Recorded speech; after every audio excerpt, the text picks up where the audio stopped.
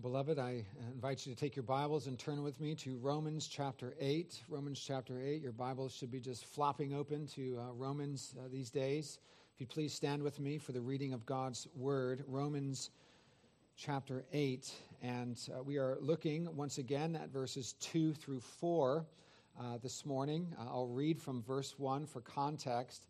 And we are in our second sermon on verses 2 through 4. We'll focus mainly on verses 3 and 4 this morning. Romans 8, beginning in verse 1. Please hear the word of God.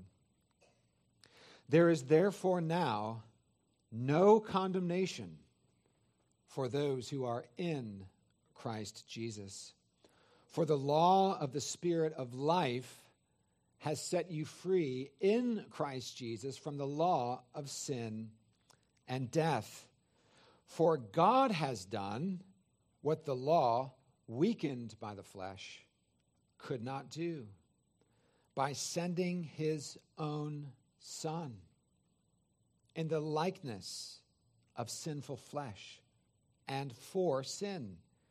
He condemned sin in the flesh, in order that the righteous requirement of the law might be fulfilled in us, who walk not according to the flesh, but according to the Spirit.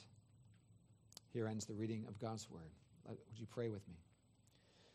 Our Father, we thank you for your Word. Your Word is living and active and sharper than any double-edged sword, and we pray that it would indeed pierce to the deepest parts of our soul, that it would convict us of our sin, that it would point and direct our eyes to the crucified and risen Lord Jesus Christ, your own Son, our Lord and King. We pray in Jesus' name. Amen. You may be seated.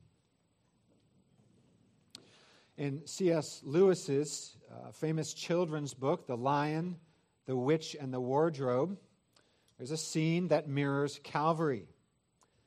And it's a rather gruesome scene, one that could give small children nightmares, in fact.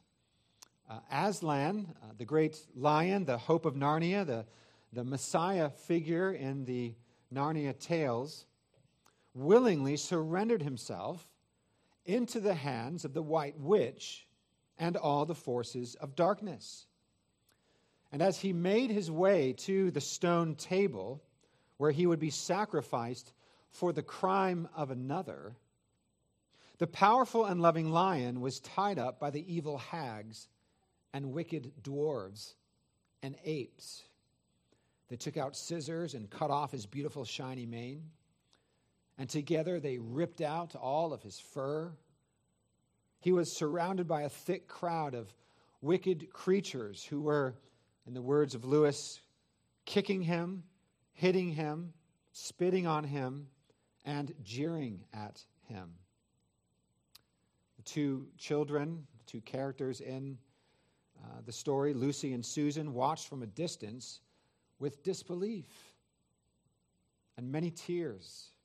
Why doesn't he defend himself? They said. Why is he letting them do this to him? Finally, the White Witch whet her knife, a knife of what Lewis describes as a strange and evil shape. And she killed him, running him through. Aslan, the great lion, the hope of Narnia, the one who was supposed to end the long winter, was dead. Those of you who have read the book know what a moving scene this is. Some of you may have watched Hollywood's version of it on the big screen. It's a stirring and whimsical scene depicting the fierce battle between good and evil, between light and darkness, a battle that appears to have been won by the wrong side. Why didn't Aslan defend himself? Why did he have to die? These were honest questions that the children, the main characters in the story, were asking. How can Aslan be dead? He was our Savior. He was our Savior. Well, what they didn't understand at the time, of course, was that he had to die in order to be the Savior. He had to die in order to be the Savior. Redemption and salvation required payment for sin. And while innocent, Aslan was willing to make that payment with his very own life. It's a wonderful picture of the gospel, isn't it? The Lord Jesus Christ laying down his life as an atoning sacrifice for our sins. What the Narnia tale doesn't mention, however, is any kind of a father figure of Aslan. Who was Aslan's father? The focus is on Aslan alone, on his suffering and sacrifice to liberate Eustace from the White Witch's clutches. And sadly, many view the gospel of Jesus Christ on these terms as well. All of the attention, almost solely, is placed upon Jesus Christ, to the exclusion of God the Father, the one who sent Jesus into the world, the one who gave him over to the cross for our salvation. And what we must not miss in our text for this morning is that God the Father's saving love is on full display. It is in focus, even as each member of the Holy Trinity is in view. Do you see it? Paul declared in chapter 8, verses 1 and 2, that there is therefore now no condemnation for those who are in Christ Jesus.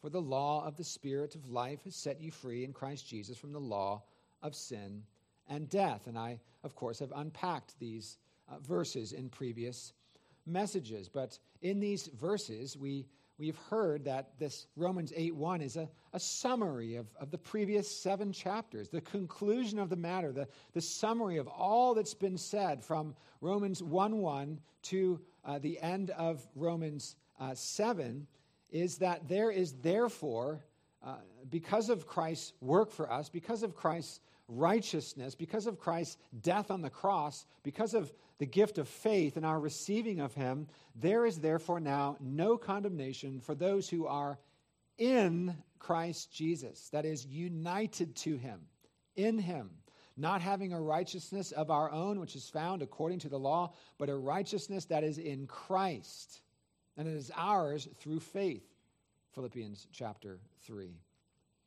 And then he goes on to say that we are set free, that the principle or law of the Spirit of life, namely the Holy Spirit, in Christ Jesus has set us free from the law or principle of sin and death. No longer are we under the dominion of sin and death, slaves to sin, under the law and its crushing demands. Now we have been set free by the law of the Spirit of life in Christ Jesus to be forgiven, to walk with the Lord, to walk in the Spirit. No longer are we under the dominion of sin and death and hell and Satan, enslaved to sin and under the law. Now we are under grace.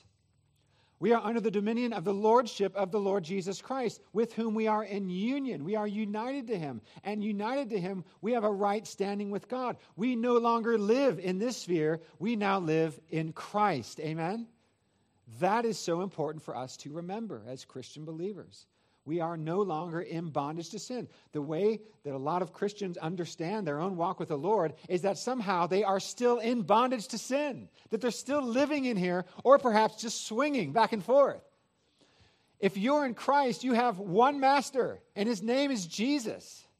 If you are in Christ, you are no longer under the master sin. You are no longer under the crushing demands of the law as a means of salvation, which you fail at every day. In Christ, you are under the dominion of grace, the kingdom of our Lord Jesus Christ. We are united to him. And what's true of him is true of us in terms of our standing with God, because we are robed in his very righteousness. We are forgiven of our sins. We've been declared just by the Father. And so all of these things we have touched upon over the past couple of weeks. But what we haven't done is drill down into verses 3 and 4 and some of the things we learn about the love of God the Father and also of the work of God the Son. Now, it's always wonderful, isn't it, to spend some time thinking about the love of God the Father. over and over and over again, what I've learned in my lifetime is that so many people have insecurities in their life.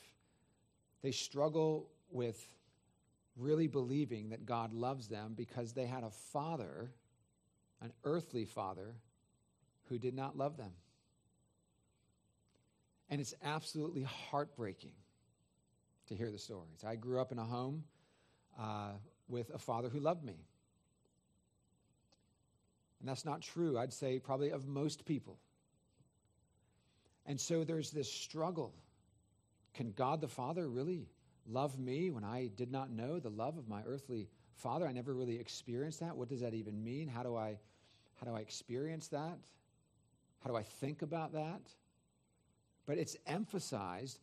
Sadly, at times, it's not emphasized, however. At times, there is this emphasis on Christ to the exclusion of the Father. The Father is only depicted as one who is the God of wrath and judgment, the judge, and Christ is saying, "Don't do it, Father. Don't smash them. Smash me, crush me." And there's an element of truth that he's taken on the wrath of the Father in our stead, but it is absolutely not true that God is just this God of wrath who just wants to take out all the sinners, and Jesus is saying, "Don't do it, Father." And there's nothing of the love of the Father in the work of the gospel. Beloved, the gospel is God the Father's idea, if I can put it like that. It was his purpose. Before the foundation of the world, Paul teaches us in Ephesians chapter 1, God chose us before the foundation of the world, and he gave his Son for us. And notice the emphasis in our text for this morning. Look there in verse 3. For God has done, that is, God the Father has done, what the law, weakened by the flesh, could not do. Okay, so what do we learn there? Basically, we learn that God has done it. The law hasn't done it. We've been learning that all throughout chapter 7. God has done it. How? By sending his own Son. His own Son in the likeness of sinful flesh, and for sin, he, that is God the Father, condemned sin in the flesh in order that the righteous requirement of the law might be fulfilled in us. This is, the focus here is the love and the saving work of the Father and what he has done by sending his own Son. What love! What love!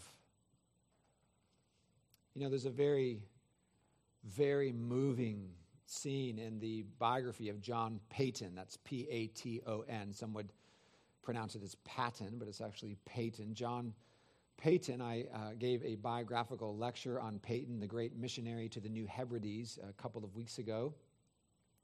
And there's a very, very touching scene of the son, the oldest of 11 children, whom his father delighted in.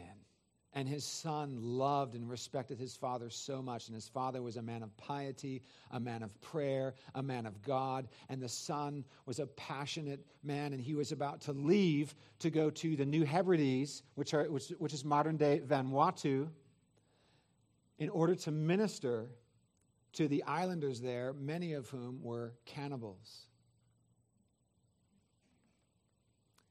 And the scene is beautiful as the father prays for his son, and the son says goodbye to his father. And as he's walking into the distance, he's looking back, and he continues to see his father as his father fades out of view. But this father is sending his son, knowing that there's a very high possibility that his son will die.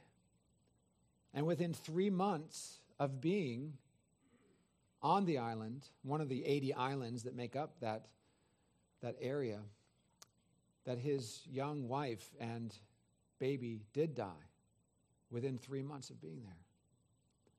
But it's a very moving story to think about the father sending his son. That's one of the challenges in mission work, is fathers being willing to send their sons into challenging places to reach people for Christ. But we get some sense of the love of the Father sending his It doesn't just say son here, his own son.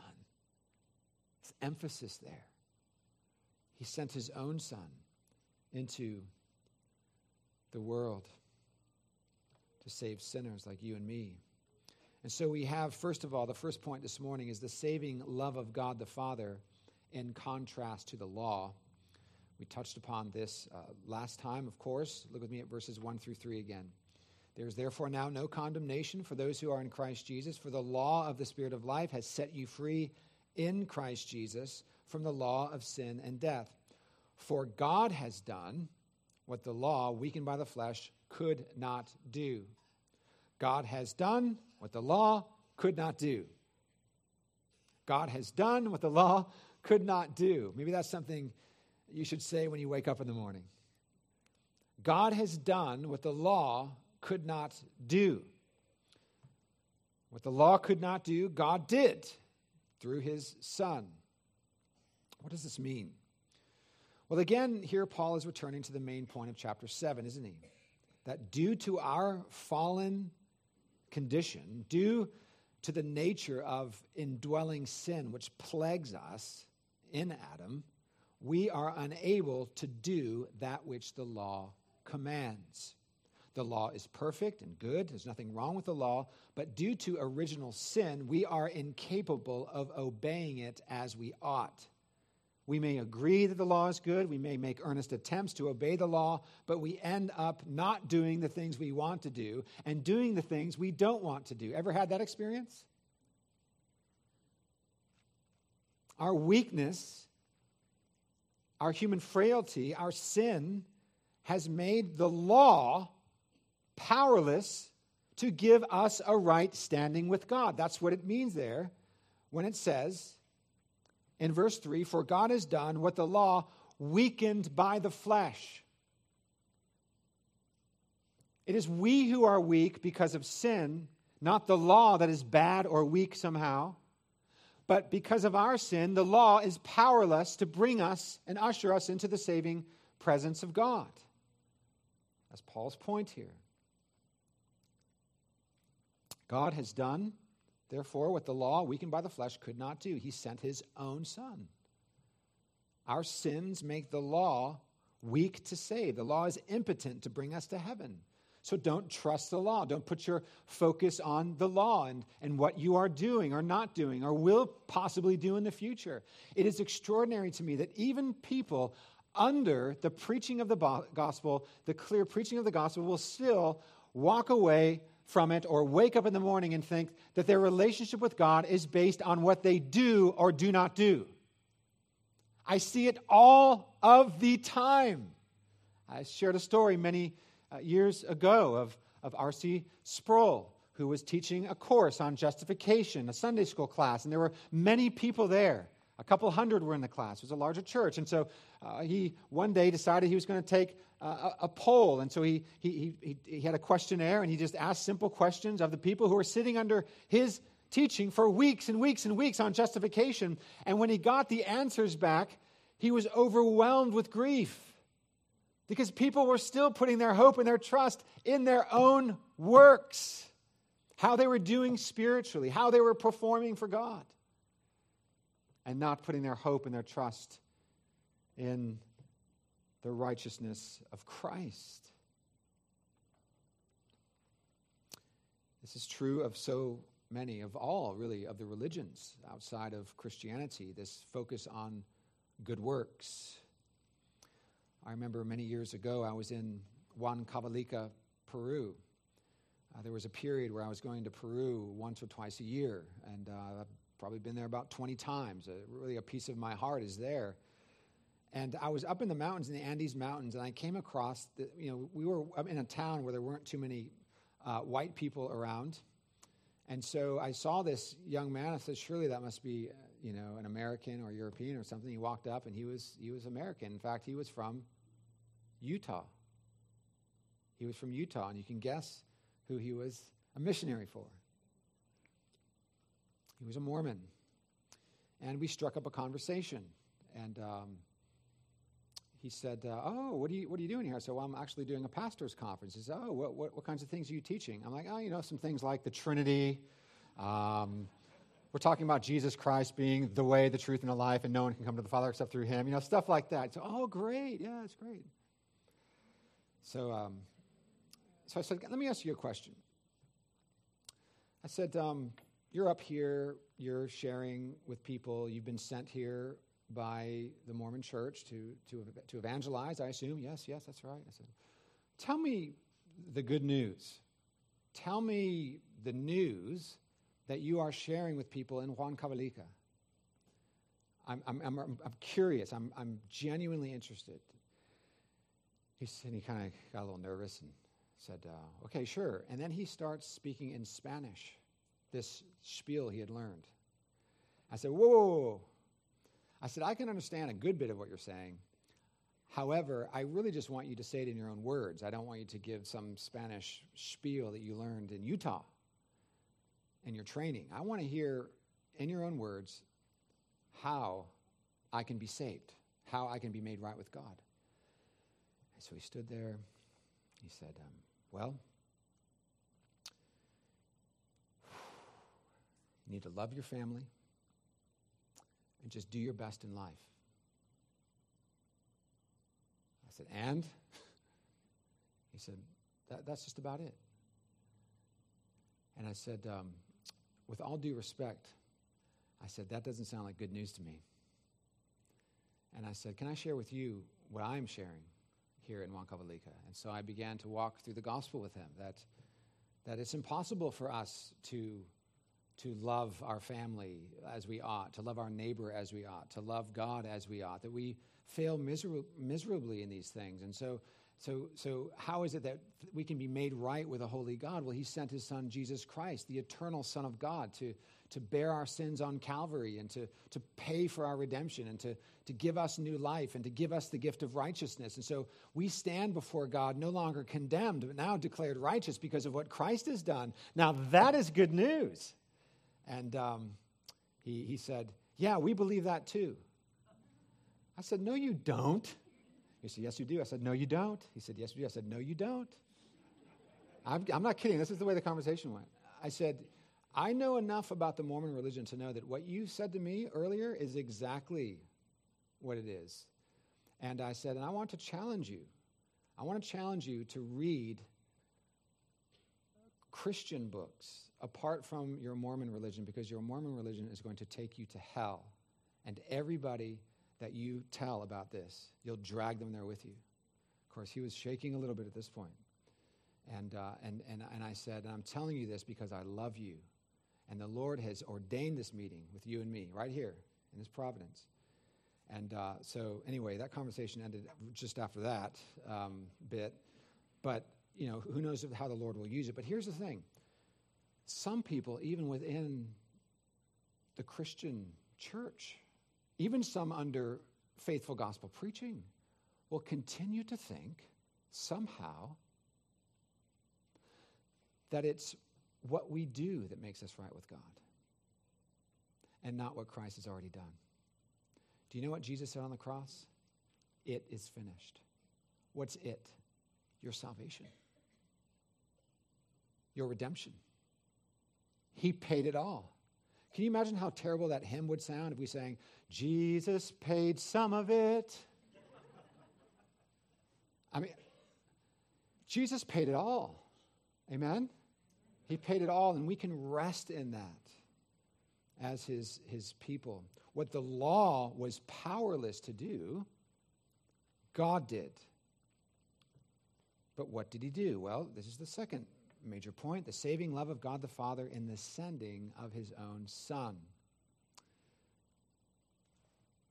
Again, the verse states, for God has done what the law, weakened by the flesh, could not do by sending his own Son. We have echoes here of Genesis 22.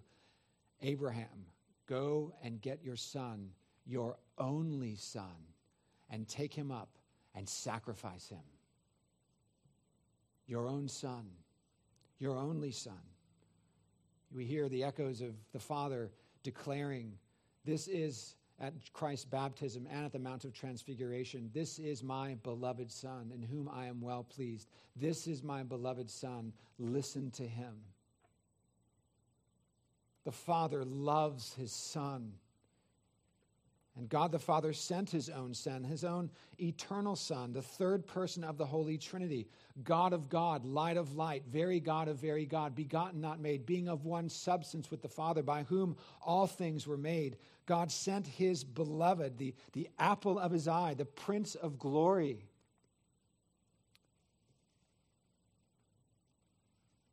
And it couldn't have been any other way, could it?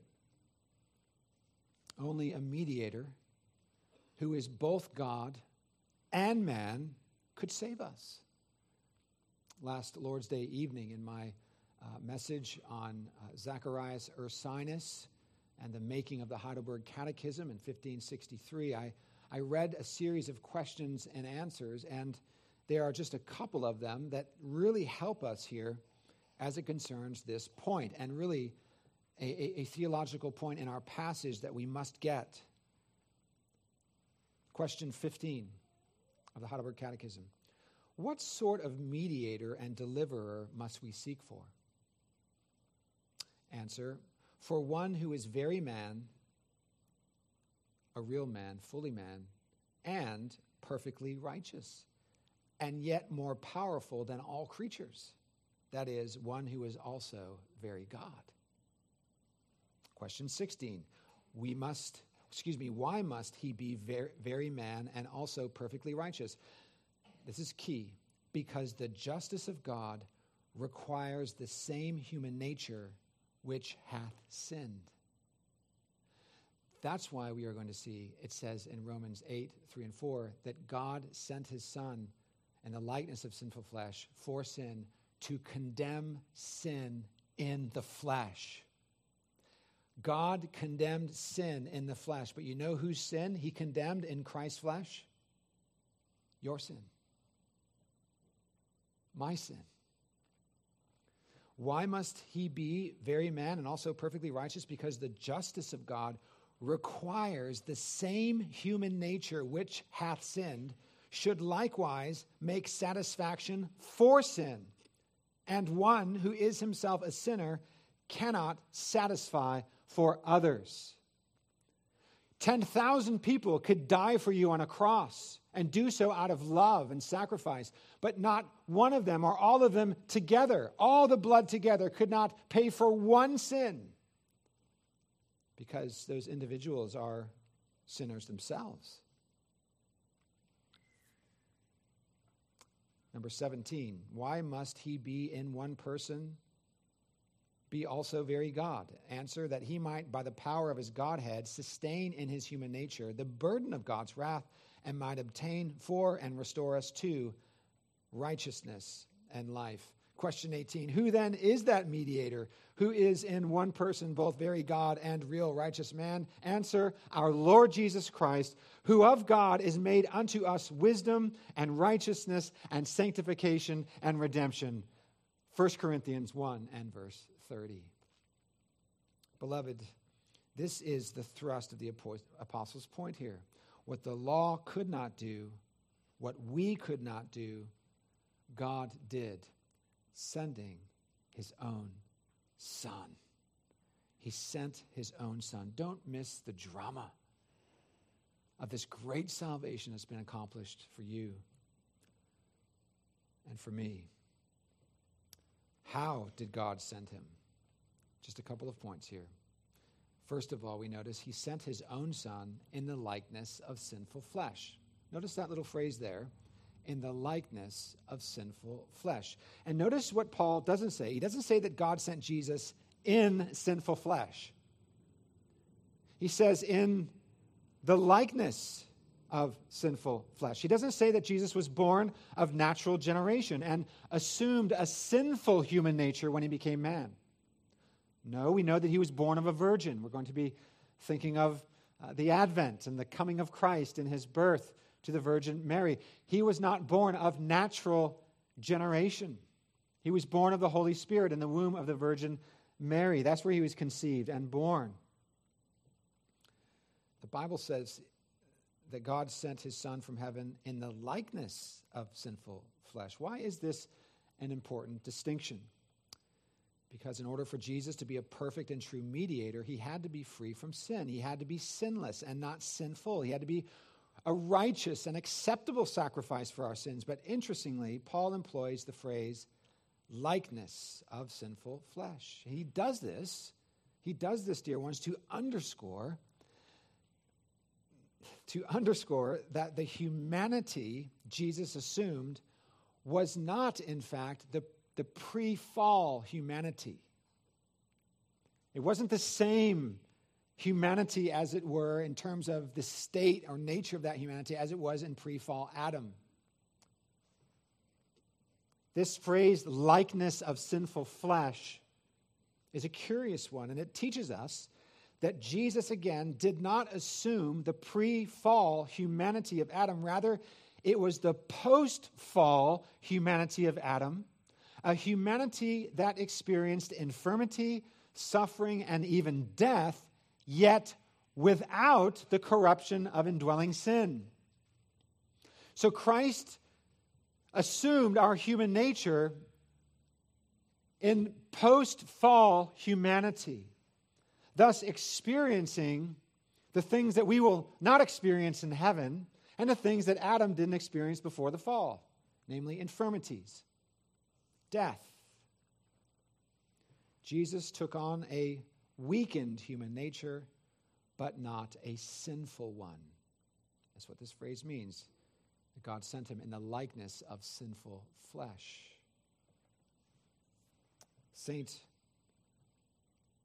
Augustine explains, quote, "What does sinful flesh have? Death and sin. What does the likeness of sinful flesh have? Death without sin." And he goes on, if it had sin, it would be sinful flesh. If it did not have death, it would not be the likeness of sinful flesh. As such, he came as Savior. He died, but he vanquished death. I love John Owen's, the title of his famous book, The Death of Death and the Death of Christ. That's what it was. Christ's death killed death. Augustine concludes by saying, in himself he put an end to what we feared. He took it upon himself, and he vanquished it. What a mighty Savior. What a mighty Savior. The great old Princeton theologian Charles Hodge adds, quote, "Christ took our physically dilapidated nature, subject to the infirmities which sin had brought into it. He was therefore susceptible of pain, weariness, and sorrow. He could be touched with our infirmities. He is therefore a merciful and trustworthy high priest." Dear one, are you hurting physically? We won't have a show of hands this morning, but being your pastor, I know that many of you are hurting physically. And many of you, probably every Sunday, sit down in these comfortable chairs and you praise God that we're no longer in Moultrie Middle School, on the benches, because you have a bad back, or you have difficulty with your neck, or you have various kinds of painful struggles, illnesses, infirmities. Dear one, here's something for you to ponder. The Lord Jesus Christ knows how you feel. He has felt that pain. In fact, he has felt pain of a greater measure than any of us have ever felt when he was hanging on the cross at Calvary, suffocating as he was hanging there for you and for me. Christ is a perfect high priest. He took on our human flesh without sin. The work of redemption had to be accomplished in our nature by the Son of God, for it was our nature that had sinned against God. And this is the next thing that Paul is emphasizing. Notice with me in your text that God sent his own Son. What are those next two words? For sin. He sent him for sin. He didn't send him merely to be a good example or to be a wise teacher. No, he sent him for sin, to expiate or atone for all of our sin. He sent his own son for sin. In these Greek words, for sin, we hear echoes of Old Testament sacrifices. Peri hamartos, for sin. One commentator states that, quote, the phrase often appears in connection with sacrifices and offerings that deal with human sin in Greek-speaking Judaism and early Christianity. If you look in the Greek version of the Old Testament, you'll see this kind of configuration all over the place. Offerings for sin, Numbers 8:8. And you shall take a bull from the herd for a sin offering. Leviticus 6:24 and 25. The Lord spoke to Moses, saying, speak to Aaron and his sons, saying, this is the law of the sin offering. In the place where the burnt offering is killed, shall the sin offering be killed before the Lord. It is most holy. But these sacrifices were never enough, were they? All the blood of the bulls and the calves and the sheep, the lambs that were spilled in all of those centuries, all of the millions of gallons of blood that had spilled from the tabernacle and the temple, none of it, not one drop, would do to actually pay for our sins. And all of it was joyfully anticipating the coming of the Lamb of God, who would shed his own blood efficaciously for the sins of the elect, for sinners. Hebrews 10:4 says, for it is impossible for the blood of bulls and goats to take away sins. Why is that? Well, we've already mentioned it. Since humanity has sinned, only one who shares our humanity can make things right with God. So God, our loving Father, sent his own Son in the likeness of sinful flesh. Now here's the kicker: to condemn sin in the flesh. His own Son, he sent his own Son to condemn sin in the flesh. Whose flesh? You might have read that in the past and thought that means something about him condemning sin in my flesh or in humanity. No, this is talking about God condemning your sin and my sin in the person of Jesus. Let that sink in for a moment. God the Father sends his Son to condemn your sin in him. He punished his Son for you. Boys and girls, I want to talk to you for just a minute. Imagine this. Your brother or your sister knocks over a plant in the house and the dirt goes everywhere. Water, dirt everywhere. And then, being the kids that you are, you begin to stomp around in it. And then you walk around the house and there's mud and dirt all over the house. And when your parents get home, you who knocked over the plant and did all of this, point to your brother and say, he did it. I didn't do it, he did it. Now, I know you would never do this. I know this has never happened. But imagine doing that, how terrible that would be. Now, imagine another scenario. You knock over the plant, and your parents get home, there's stuff everywhere, and your parents say, who did this? And before you can get it out that I did it, you're going to be honest, and you say, your brother raises his voice and says, I did it. I did it. I want to take that. I want to take the punishment for this. You see, what Jesus does is he is actually taking on himself the punishment, the penalty that we deserve. God condemned sin. He poured out his wrath on sin. He gave the ultimate penalty for sin, which is hell, to his Son. I heard recently from someone I was evangelizing that this is the worst doctrine in Christianity. The substitutionary penal atonement of Christ. But actually, it's the greatest. And it's at the very core and center of Christianity. God condemned our sin in the flesh of Jesus. This is propitiation.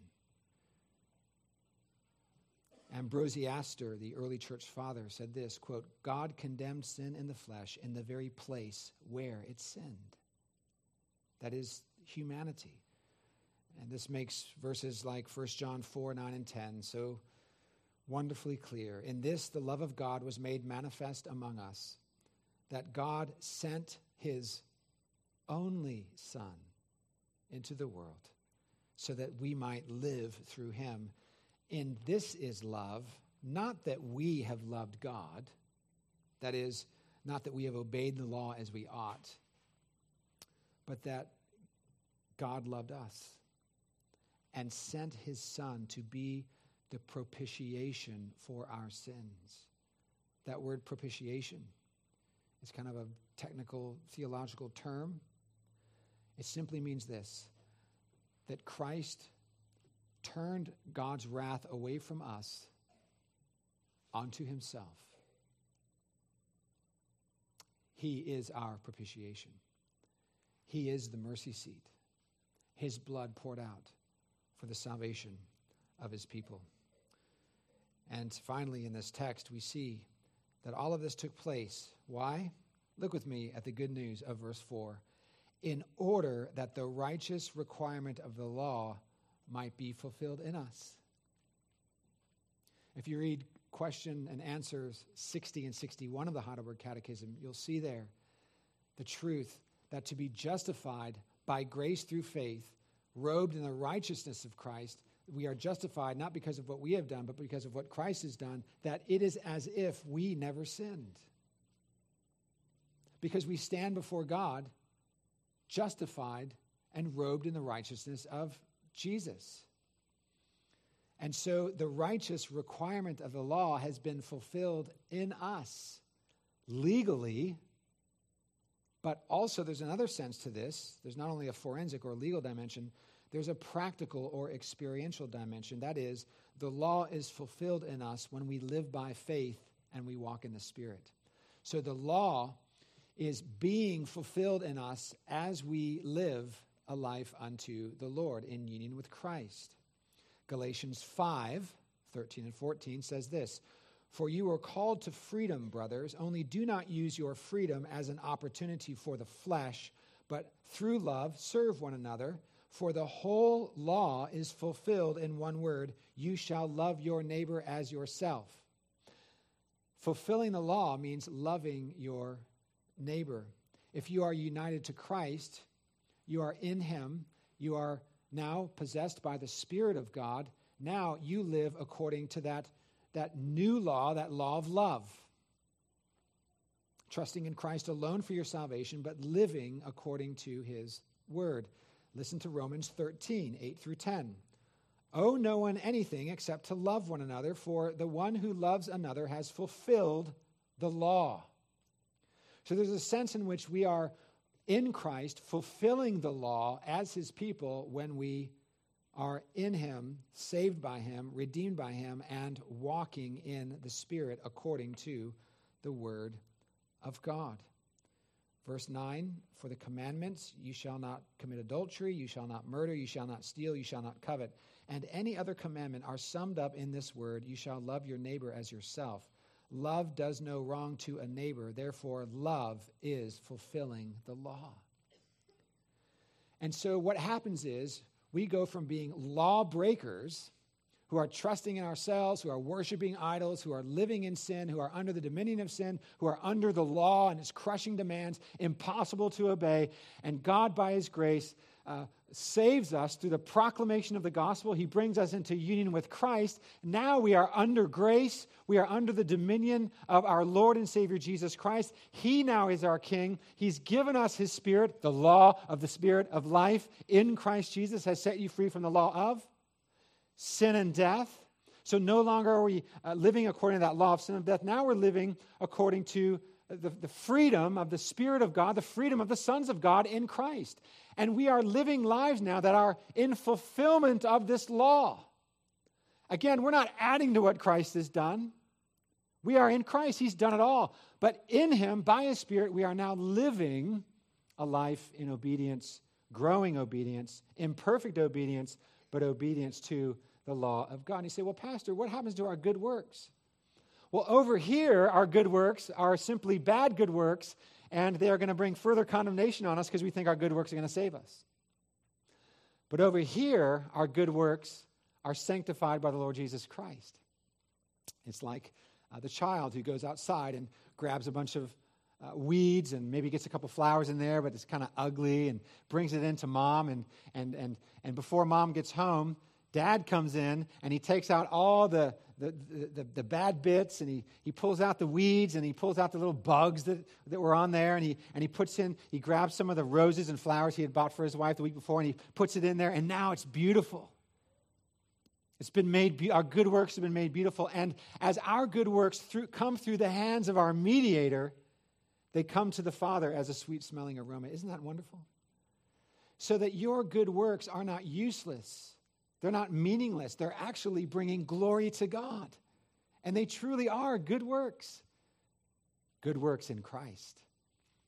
Again, in no way adding to the grounds of our salvation, but as a demonstration of our thanksgiving and our faith in Christ. And so, dear ones, as we close, believe this good news. Can it be said enough? Believe this good news. The Father sent his Son to save you. He sent his Son, his own Son, a perfect mediator. Trust in him. Put your confidence in him. Give him yourself. All of you. Mind, heart, will, affections, future, pain, suffering, joys, sorrows, all your possessions. Surrender your life to him. Kneel to him as your King and as your Lord and your Savior. Trust in him. Put your faith in him. Secondly, live a grateful life in the Spirit. We're going to be hearing over and over and over again in Romans chapter 8, basically a commentary on this last phrase in verse 4, who walk not according to the flesh, but according to the Spirit. Romans 8 is just all about that, what it means to walk in the Spirit and not to walk in the flesh. And if you are truly united to Christ, you will in some measure walk according to the Spirit, and you will bear the fruit of the Spirit. And that is the Christian life, isn't it? Seeking to do so more faithfully along life's way. So live a grateful life in the Spirit, not a worldly life in the flesh.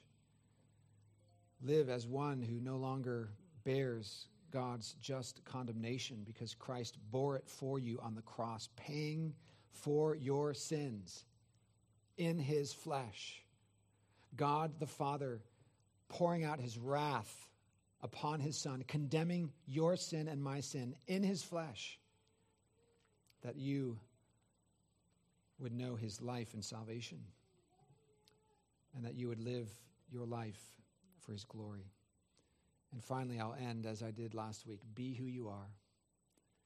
You are, therefore, now there is no condemnation for those who are in Christ Jesus. You are set free. And so live like it. By God's grace, by the power of God's Spirit, through faith, live like it. Let us pray. Our Father, we thank you for this time in your word, and we pray that you would apply it to our hearts and help us to respond to it with faith, resting our faith in Christ alone for our redemption, and with love for you and for our neighbor as we seek to honor you and to fulfill your law. And we thank you that legally and forensically the righteous requirement of the law has been fulfilled in us, and you are fulfilling it in us even as we carry out your word. We pray in Jesus' name. Amen.